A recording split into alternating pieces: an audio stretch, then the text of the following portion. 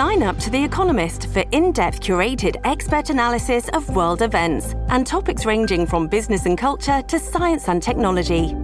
You'll get the weekly digital edition, online-only articles, curated newsletters on politics, the markets, science, culture and China, and full access to The Economist Podcast Plus.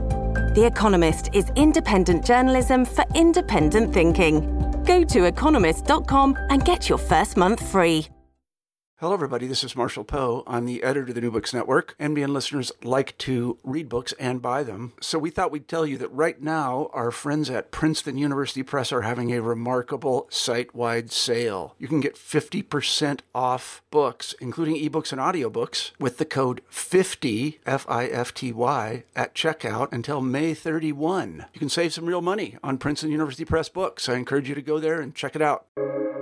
Welcome to the New Books Network. Good day. Welcome to New Books in History, a podcast channel on the New Books Network. My name is Dr. Charles Coutinho of the Royal Historic Society. I'm a host on the channel, and today we are pleased and indeed honored to have with us Mr. Richard Davenport Hines. Mr. Davenport Hines is a fellow of All Souls College, Oxford, and is an author of a number of well-received books, including Enemies Within and An English Affair. And today we're discussing his latest book, Conservative Thinkers from All Souls College, Oxford, published by Bodleian Press. Welcome, Mr. Davenport Hines. Hello.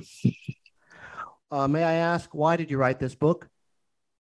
I wrote this book because I was coming to the end of my fellowship at All Souls College, Oxford, a place which I completely adored and where I had many great friends. And I thought it would be a gift to them to give a lecture course on some of the past members of the college who were perhaps not well remembered. Can you tell the audience a little bit about why All Souls College, Oxford is different from the other grander college, Oxford colleges, such as Christ Church? Yes, it is a unique college, not only in Oxford, but probably in the world. It's the world's biggest and most expensive and culturally important war memorial. It was founded in the 15th century to pray for the souls of the English soldiers who had been killed in a war with France, the war that's covered in Shakespeare's Henry IV.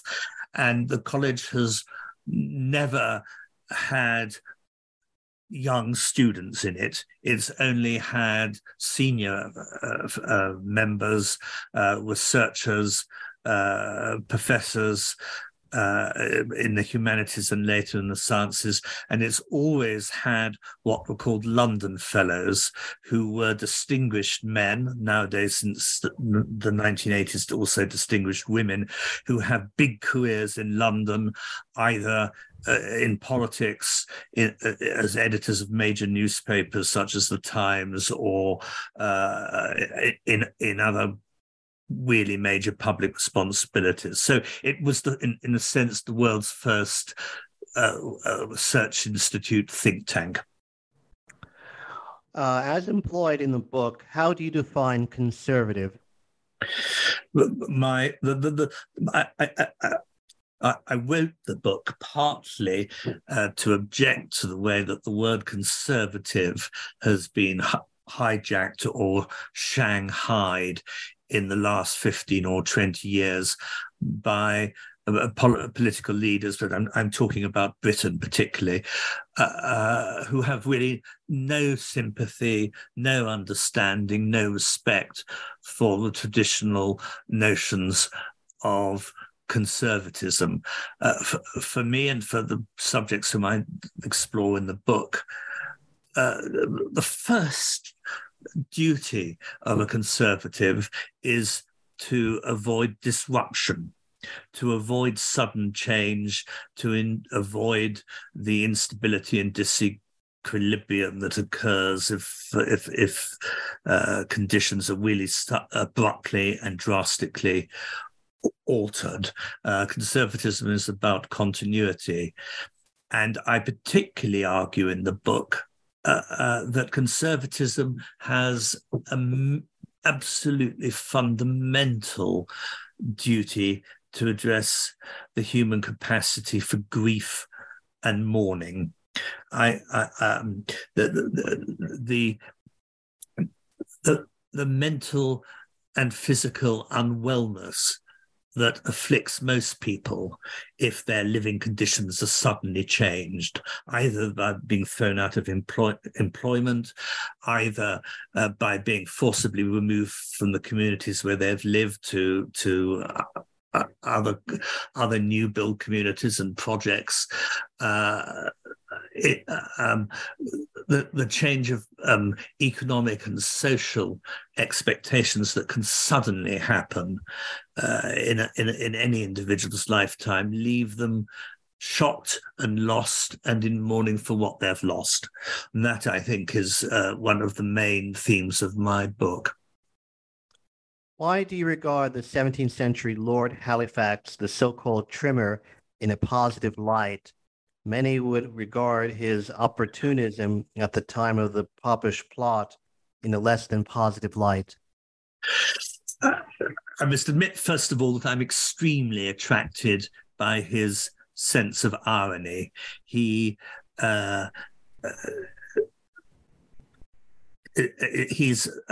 serious and responsible in his approach to the world, but he is never solemn, and he sees always the humor in people's pretenses and the emptiness in people's claims to profound sincerity. He is not a glad cynic, but he is a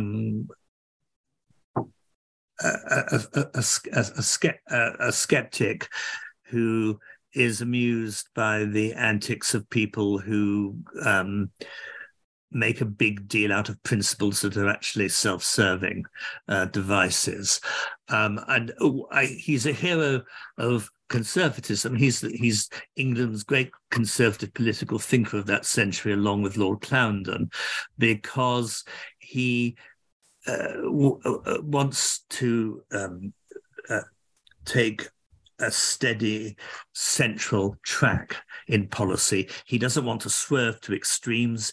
He is horrified by tit-for-tat vindictiveness between different political groups, and he's particularly horrified by the terrible internecine warfare that breaks out within groups. The trouble that the US Republican Party is having at the time I'm speaking about selecting the new speaker, the splits in republicanism at the moment are just what Halifax thinks are such a waste of time and spirit and initiative and dignity.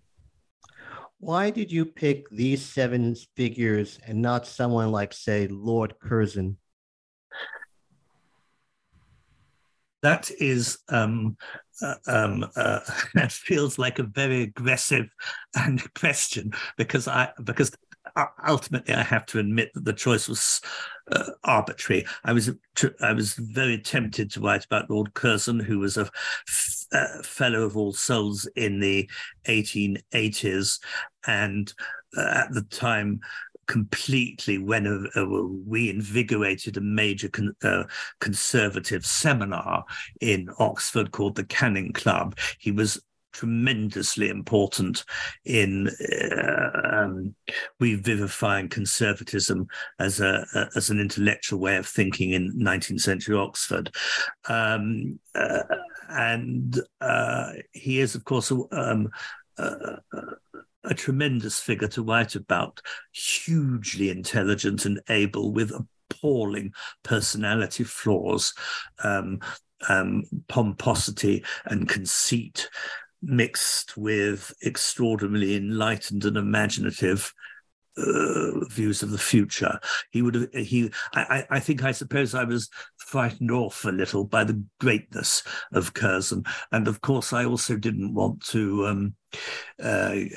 Curzon had been Viceroy of India at the end of the 19th century and in the early 20th century, and had a very major part in the policy making and thinking and creed of the British Empire.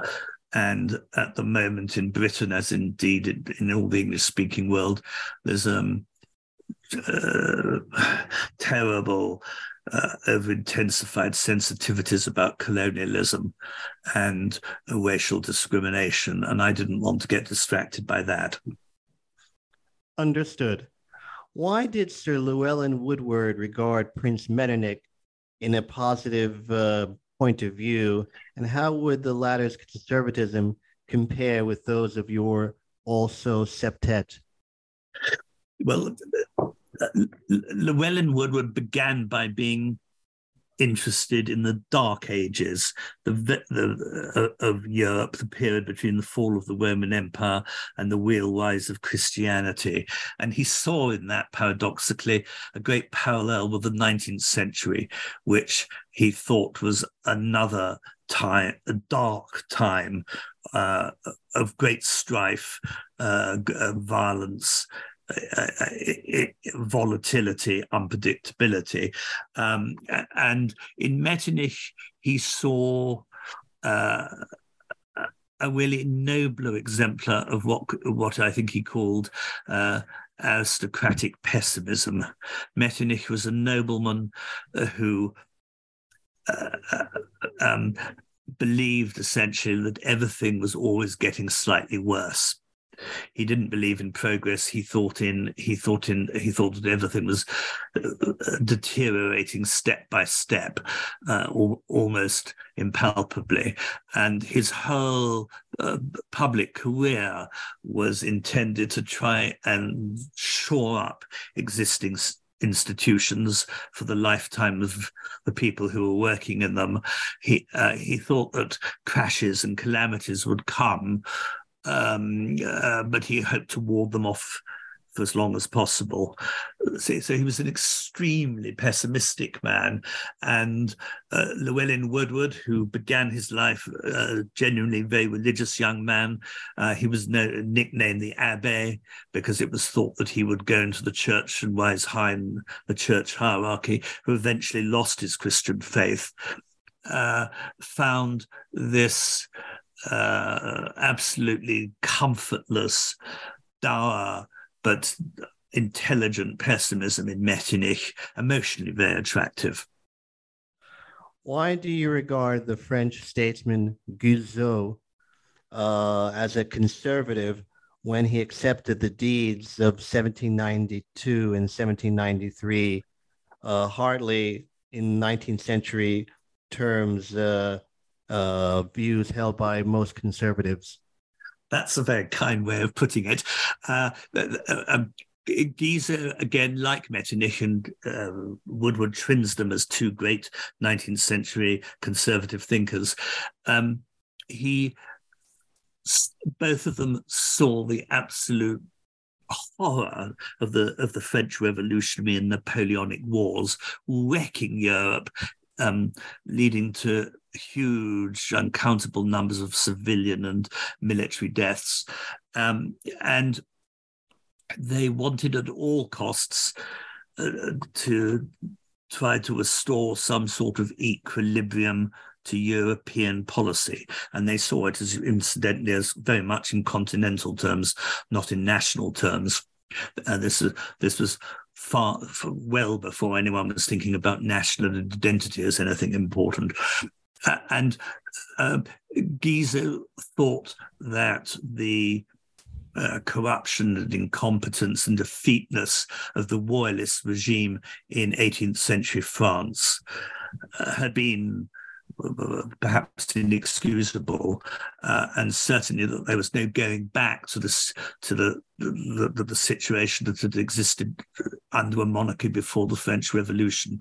And he thought that ultra-reactionaries who talked like that were just provoking disaccord, disruption, possibly another civil war. He wanted to accept what had happened and not exaggerate either either the virtues of a golden past or indeed the horrors of revolutionaries. So essentially Guizot's position is that of a man who wants to be rational and pragmatic, but at the same time not sell out his principles. Why would you regard Sir Keith Fielding as a conservative? Well, because he founded the Oxford University Conservative Association, and he set himself very consciously as a tutor to young men in the 1920s to train them to stand for elected office and in due course to become conservative ministers of great responsibility in the middle of the 20th century England. He wrote three short treatises or essays on the nature of conservatism, and he was really he was recognized in his lifetime very much as the leading conservative thinker in the University of Oxford. He was asked to sit on policy-making bodies by the British Conservative Party, and he eventually got knighted by them. And he wrote Histories of the Tory Party, which was the name by which the Conservative Party was known until the early 19th century. He studied parliamentary conservatism much more deeply, using manuscript sources rather than other people's books, more energetically and strenuously than anyone had done before. Why, for you, was the replacement of A.J. Balfour by Bonar Law as the leader of the Tory party in 1911 an important event in that particular institution? Well, I'm no admirer of A.J. Balfour, who was a very conceited and lazy and self-satisfied a man. He had great intellectual power, but he was too pleased with himself. He was too narcissistic to give strong leadership or take policy in any sort of consistent direction. And when finally his increasingly disastrous leadership of the early 20th century Conservative Party disintegrated, he was replaced by a man called Andrew Bonar Law, who had been born in Newfoundland, who was of Scottish Presbyterian ancestry, who spent his early manhood working in an industrial city in Scotland as a businessman with a middle-sized business. He was a hard provincial businessman. He was godless and had no belief in organized religion or an afterlife, but a great belief in people conforming socially by going to church. He had no interest in the landed gentry, the territorial aristocracy, who had until then been taken the labouring oar in running the Conservative Party in England. He was a middle-class egalitarian who was proud of being Philistine and had a really gruff rudeness when confronted with people from the university. That was very different. What I could put it in a sentence. It sounds rather snobbish, but Bonar Law was the first Conservative leader, apart from Disraeli, who was not a gentleman and never pretended or tried to be a gentleman, which Disraeli did try to do. And in fact, he did not go to a public school and didn't go to university.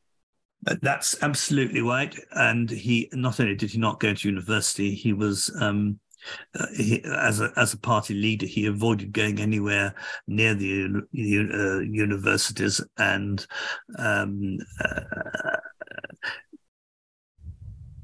what he would have called the practical man's distrust of ideas. This meant, of course, that he was very susceptible to prejudice, and he behaved very bad. He if I may say so, his behaviour just before the First World War as leader of the Conservative Party, when he tacitly incited mutiny in the British Army, and when he engaged in unlawful conspiracies against the elected government and the parliamentary system, really were outrageous and exactly the sort of disruptive stunt that conservatism was meant to have nothing to do with. You're talking about his speech at Blenheim Palace in the Home Rule crisis. I'm talking about that and the context of that. You'll remember that the Liberal government of the time was hoping and planning to give to Ireland home rule, its own parliament in Dublin, and much more control over the raising of and spending, the raising of taxes and the spending of government expenditure. It was intended to give a considerable measure of autonomy to Ireland, which had been agitating for that for 40, 50 more years. But there was a small Protestant minority in the northeast of Ireland, in the province of Ulster, who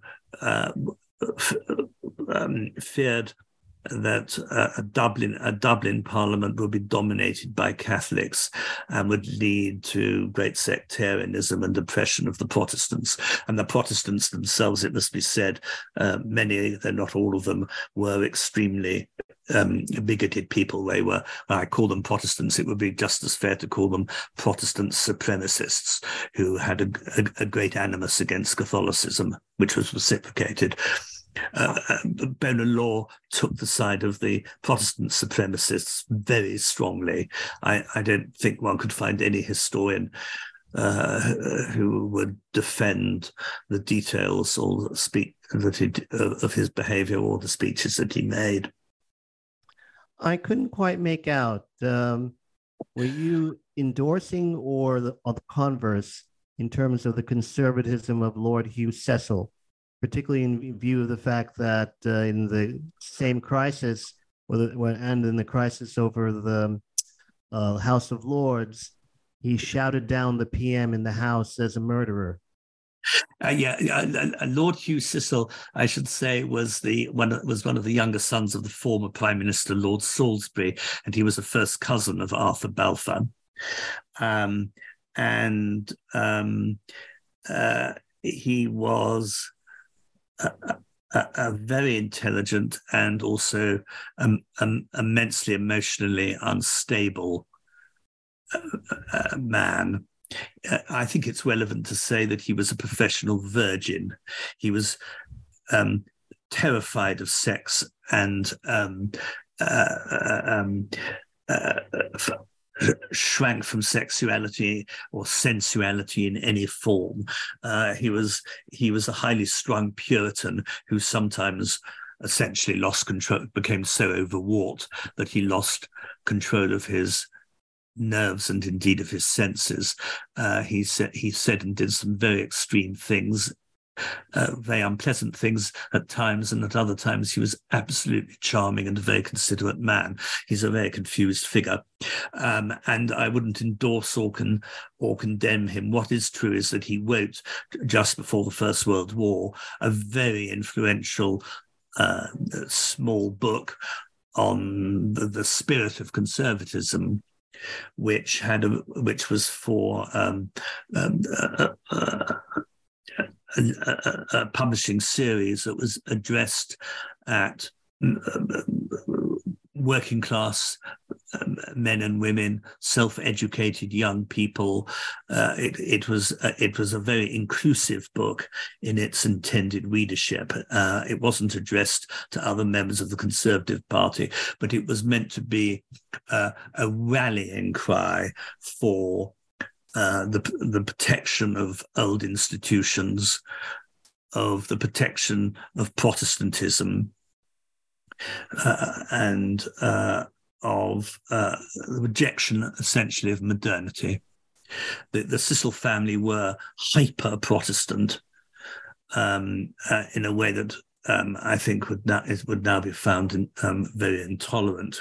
They were an anti-Catholic family, and later in the 20th century, when one of the heirs to the Cecil family fell in love with a young woman from a very upper-class family who happened to be Scottish, the family absolutely forbade the marriage and separated the couple.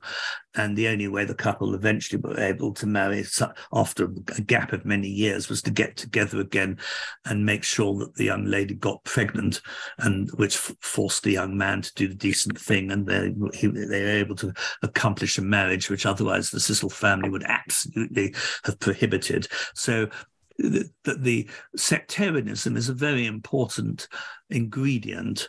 Religious sectarianism is a very important ingredient in understanding conservative thinking in the first half of the 20th century in England. Is that why you talk about Bishop Henson and his ambivalence towards the establishment of the Church of England?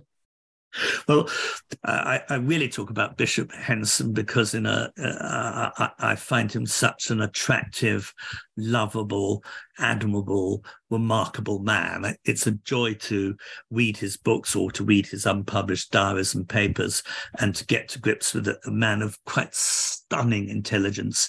He comes from, I think one would say, a blue-collar background in England.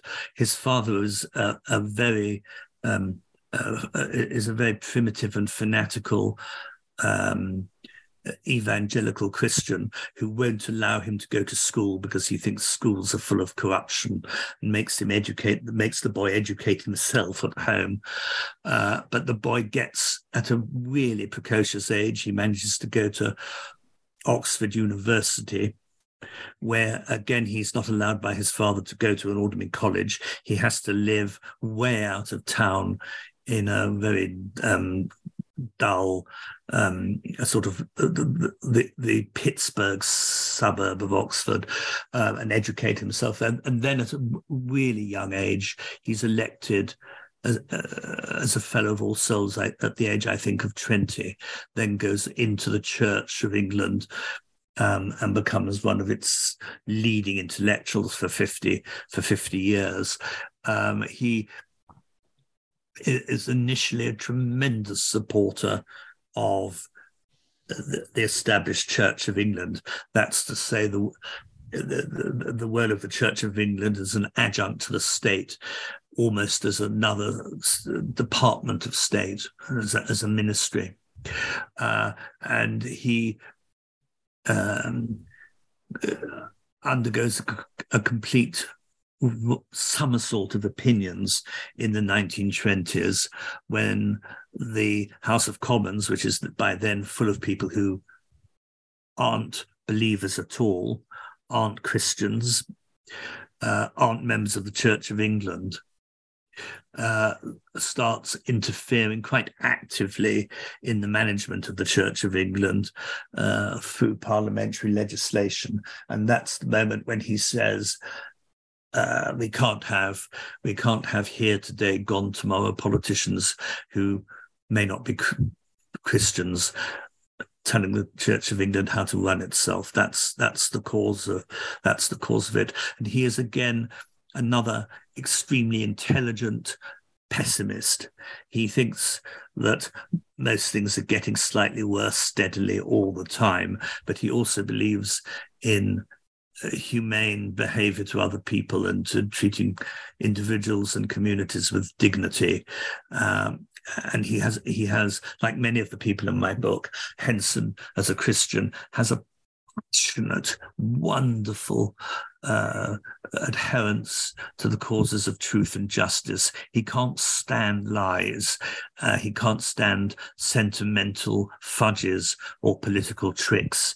He has a level of probity and integrity that's really, I think, glorious. Would it be true to say that, unlike the historian Elie Kaddouri, you, on the whole, have a favorable view of the third Viscount Halifax. Yes, I tried to. I have a whole chapter on Lord Halifax, who was a Fellow of All Souls for much of the 20th century, who was Viceroy of India, Foreign Secretary, a very important ambassador in Washington, and who remains a controversial figure in British political history.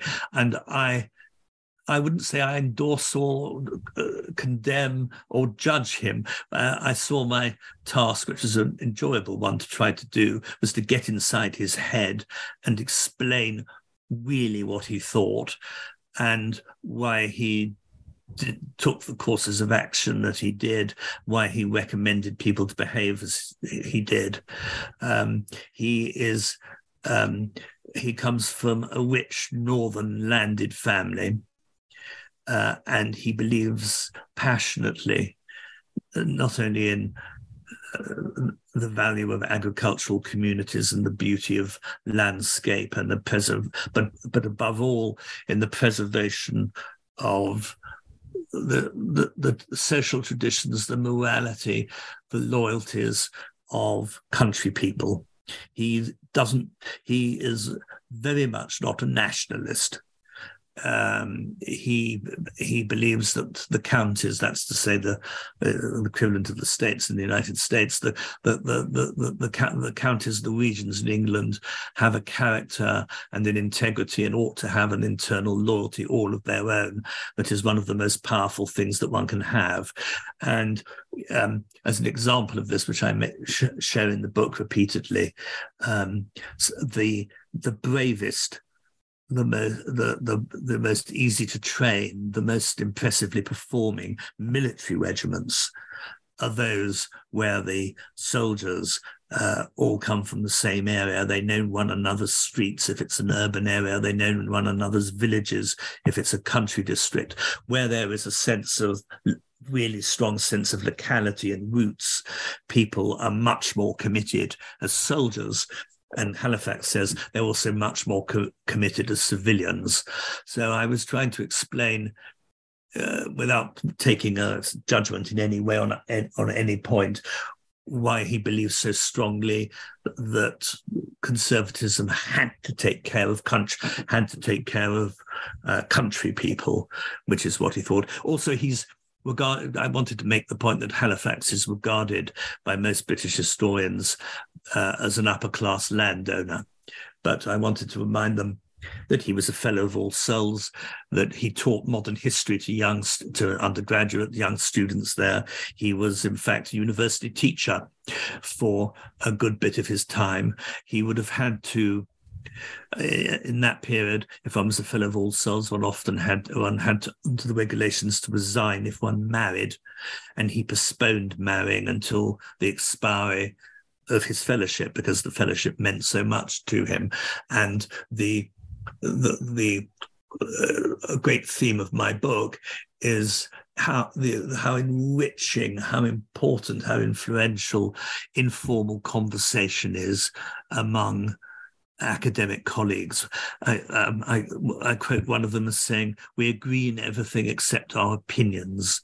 And there was at All Souls a long tradition of talking things out, of talking very openly and, as it might seem, quite aggressively, frankly, without false politesse, but as a way of improving one's own freshness of mind. And Halifax, despite his reputation as rather a stuffed shirt, was very much part of that.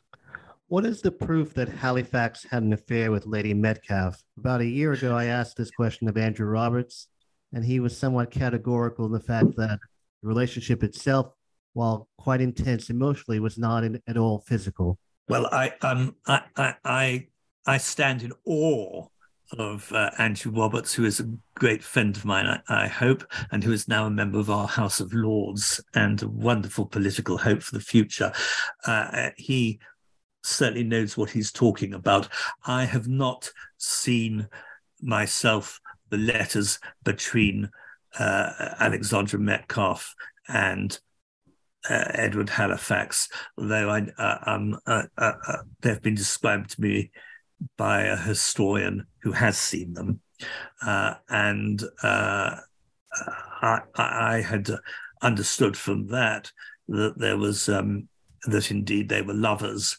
Alexandra Metcalfe was a very highly sexed woman. She had among her lovers were her elder sister's husband, the fascist leader Oswald Mosley, and a good number of other people. And I would have, she was not naturally chaste.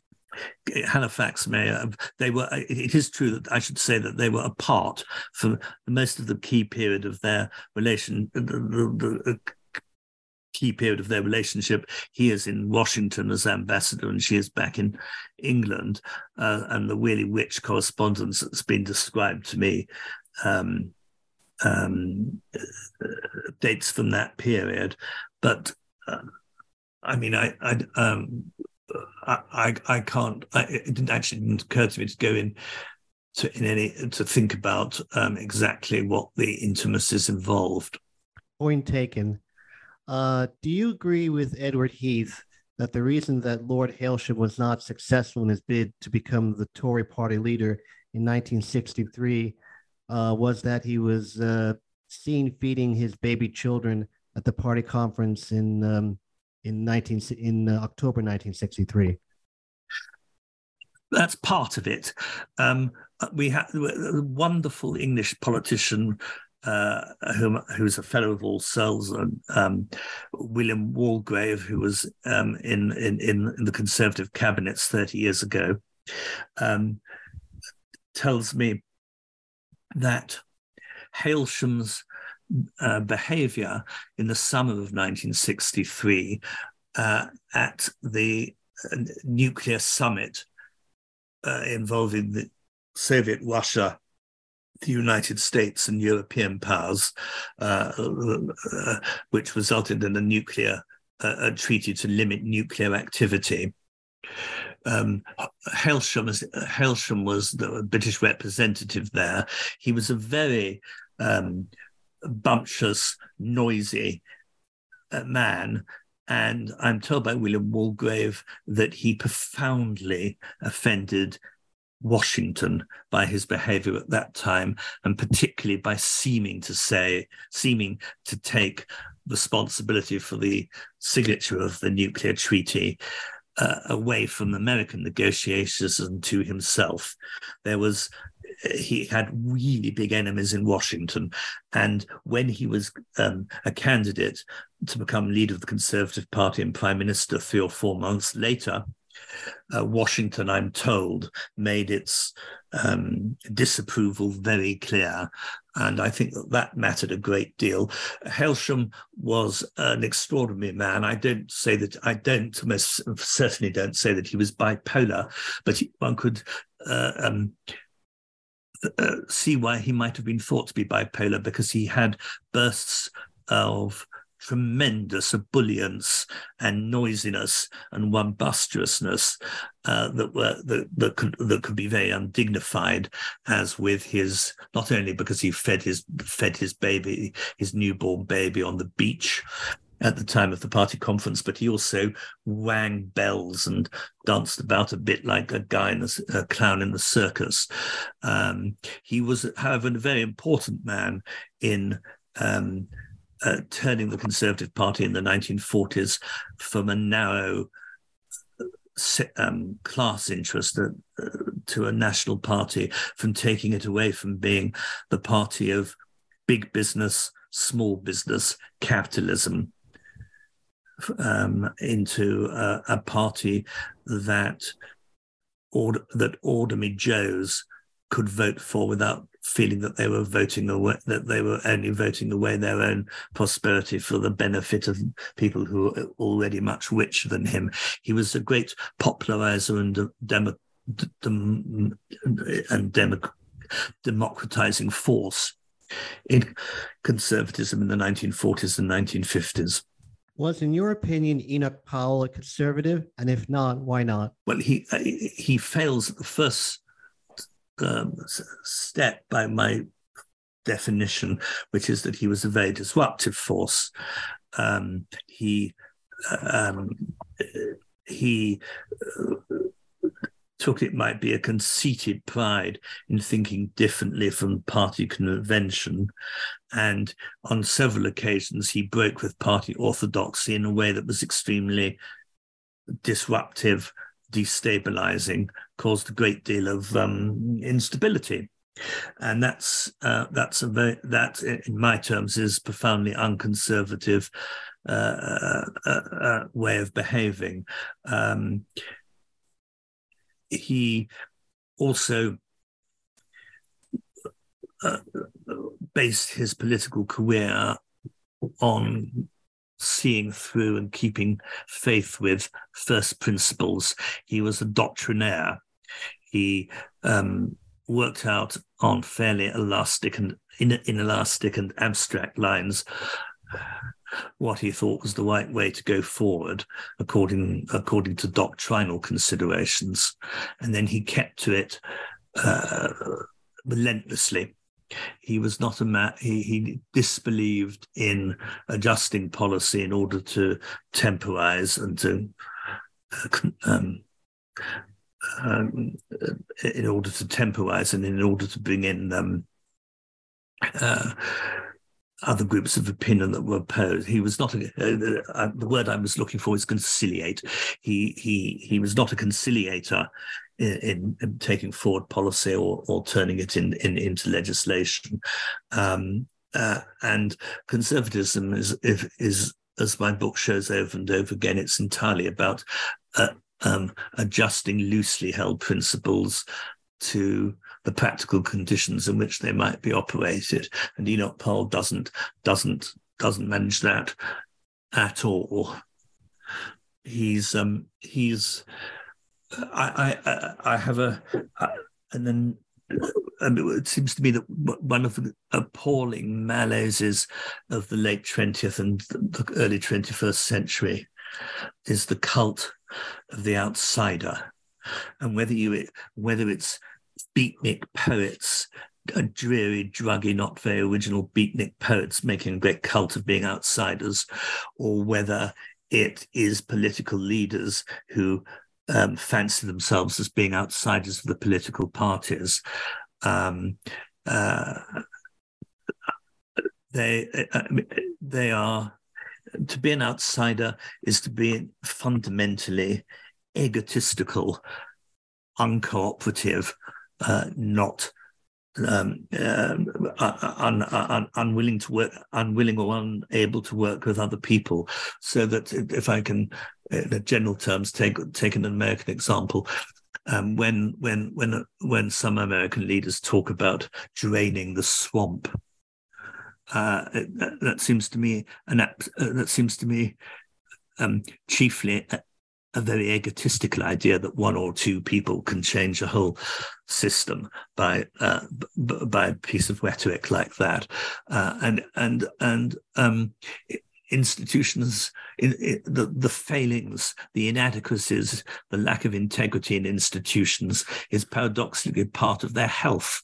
If you start dismantling institutions in a piecemeal way in order to satisfy particular interest groups, the institutional structure gets much more weakened, and that is what Enoch Powell is inclined to do. I mean, I think he's a very vain man, and does a lot of harm to the Conservative Party at times. Well, of course, he leaves it. He eventually resigns from it and goes and becomes a member of Parliament as a member of an extreme sectarian Protestant party. And I don't believe that religious sectarianism should be touched by anyone in the politics of a civilized country. Why was Lord Radcliffe chosen to head the Boundary Commission in the partition of the Indian subcontinent? Was it because he went to the same public school as the Prime Minister? No, it was because he had the self-confidence to accept the job. He saw the British government had enormously and irresponsibly accelerated the date for taking their troops out of the Indian subcontinent and granting independence to India and Pakistan. They brought the deadline forward by a year or more at very short notice, and it was necessary to draw the new boundaries between India and Pakistan again on sectarian lines. It's a ghastly, it was an impossible task, and much forced on the British by the behaviour of Andrew Roberts' great bugbear, Louis Mountbatten, the playboy viceroy of India. And there was almost no one who had the nerve to take on such an impossible job which no one could succeed in. And Radcliffe says, in effect, I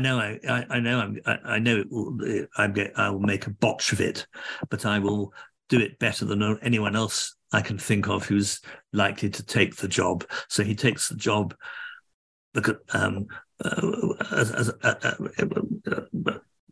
as a matter of self-confidence that he can do it, when he has learned that so many other people say they're going to do things and then fail. Sorry. Go ahead, please. Well, I was going to say that to give the background to Lord Radcliffe, he is an immensely successful attorney before the Second World War, with a huge remunerative practice, and then during the war has been Director General of the Ministry of Information. That's, say, the department of the British government that was in charge of foreign propaganda and domestic morale. And he has a fantastic sense of the change that happens in the mid-20th century. Your vice president, Roosevelt's vice president, says Henry Wallace says that this is the century of the common man, and this is a phase that strikes horror throughout all the corridors of all the English government departments, because they see an ill-informed and inconsistent and impulsive public opinion making hay of good governments, good purposive government. And Radcliffe has really outstanding both sensitivities and methodical understanding of what is involved in leadership in the new dawning century of the common man. So he's extremely well positioned for that job. He thinks that the abandonment of the empire at that time is wrong. He thinks it's too early, and he doesn't support the policy at all. But he's willing to serve his government in trying to implement it as best as can be done in the circumstances. I think he's loathed now by opinion in India, Pakistan, and Bangladesh, but I think he's a very courageous man who never wanted to be thanked and did well. Why do the British people no longer respect their betters, the so-called good?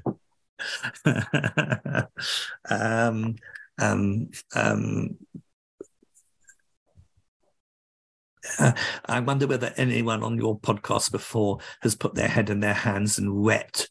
I feel like sobbing my tears rather than trying to answer that question. I mean, it is the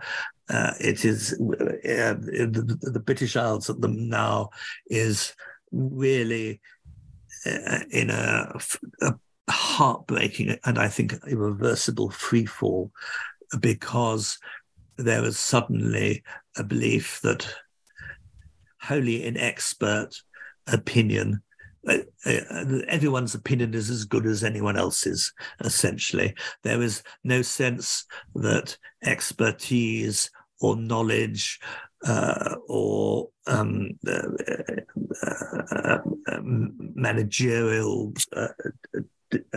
deftness, or even which I think is very important, personal character matters, and which is why one has television comedians suddenly becoming major political influences in England, and why we've had this heartbreaking calamity of Brexit, which the idea of the proponents of Brexit thought that taking Britain suddenly out of an institution of which had been an integral part, in which its laws were entirely enmeshed for half a century, that the instability of this wrench, this complete jolt of the established order, wouldn't destabilize all the other national institutions.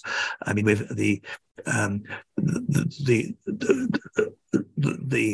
reputation of the British Parliament, I'm sorry to say, has absolutely plummeted. After all, it at one stage tried, as many of your members will know, but not perhaps all of them, in 2019, the then Conservative government with the ruling majority in the House of Commons tried to prorogue Parliament, tried to suspend Parliament.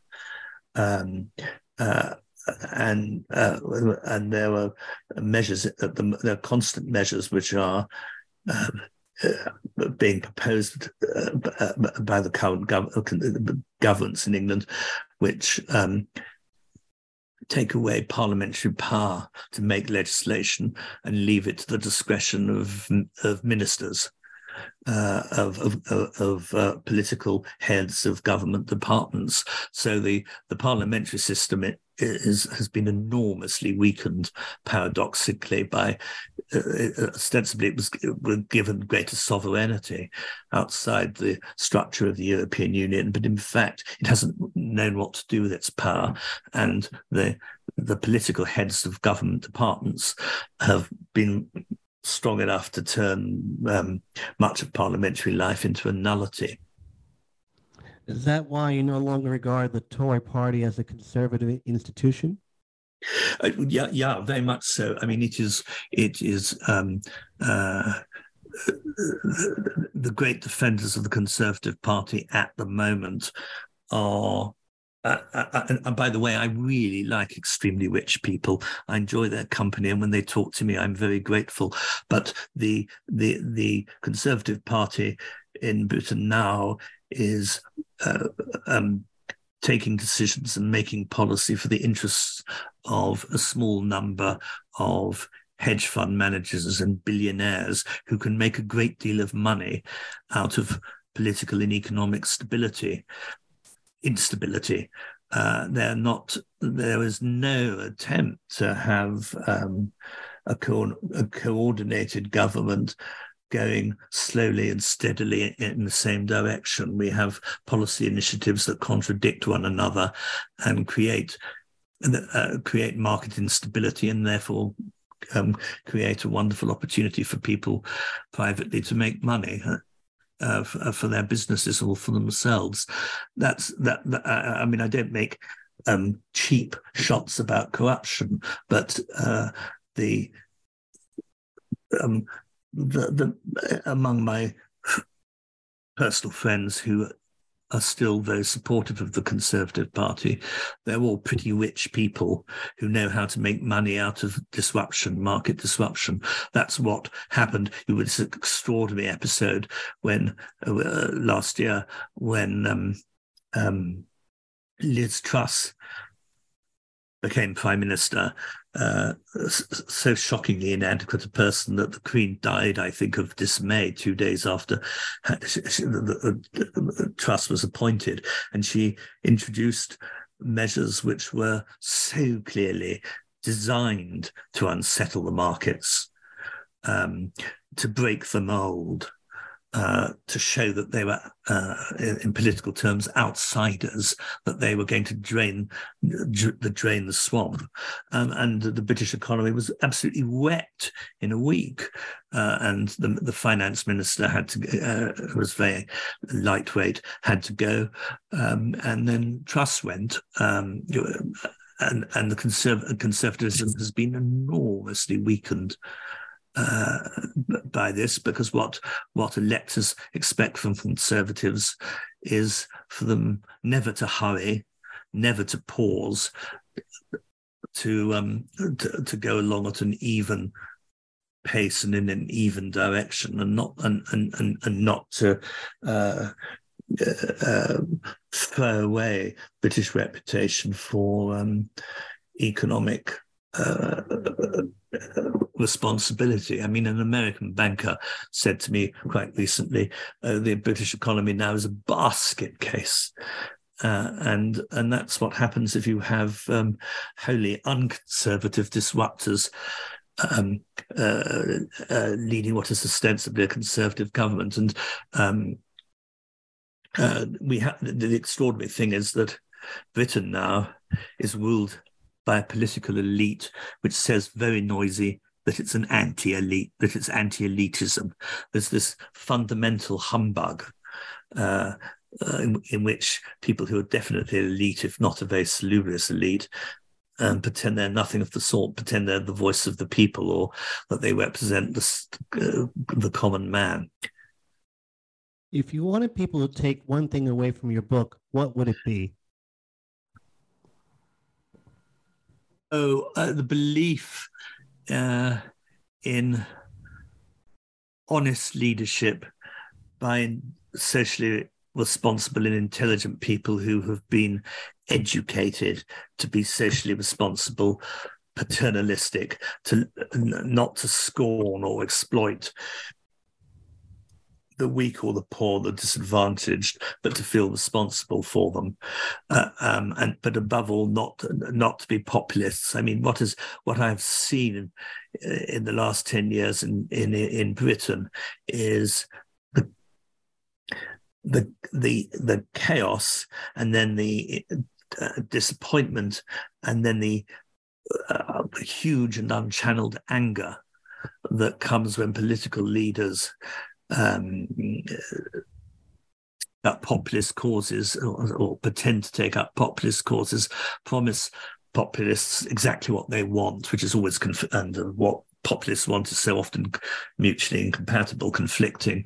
I mean, populism, particularly when it takes on a sort of nationalistic, nativist twinge, is proving a heartbreaking mistake.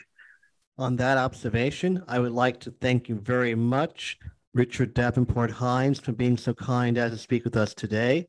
This is Charles Coutinho. Thanks for listening to New Books in History, a podcast channel on New Books Network. Thank you once again. And thank you.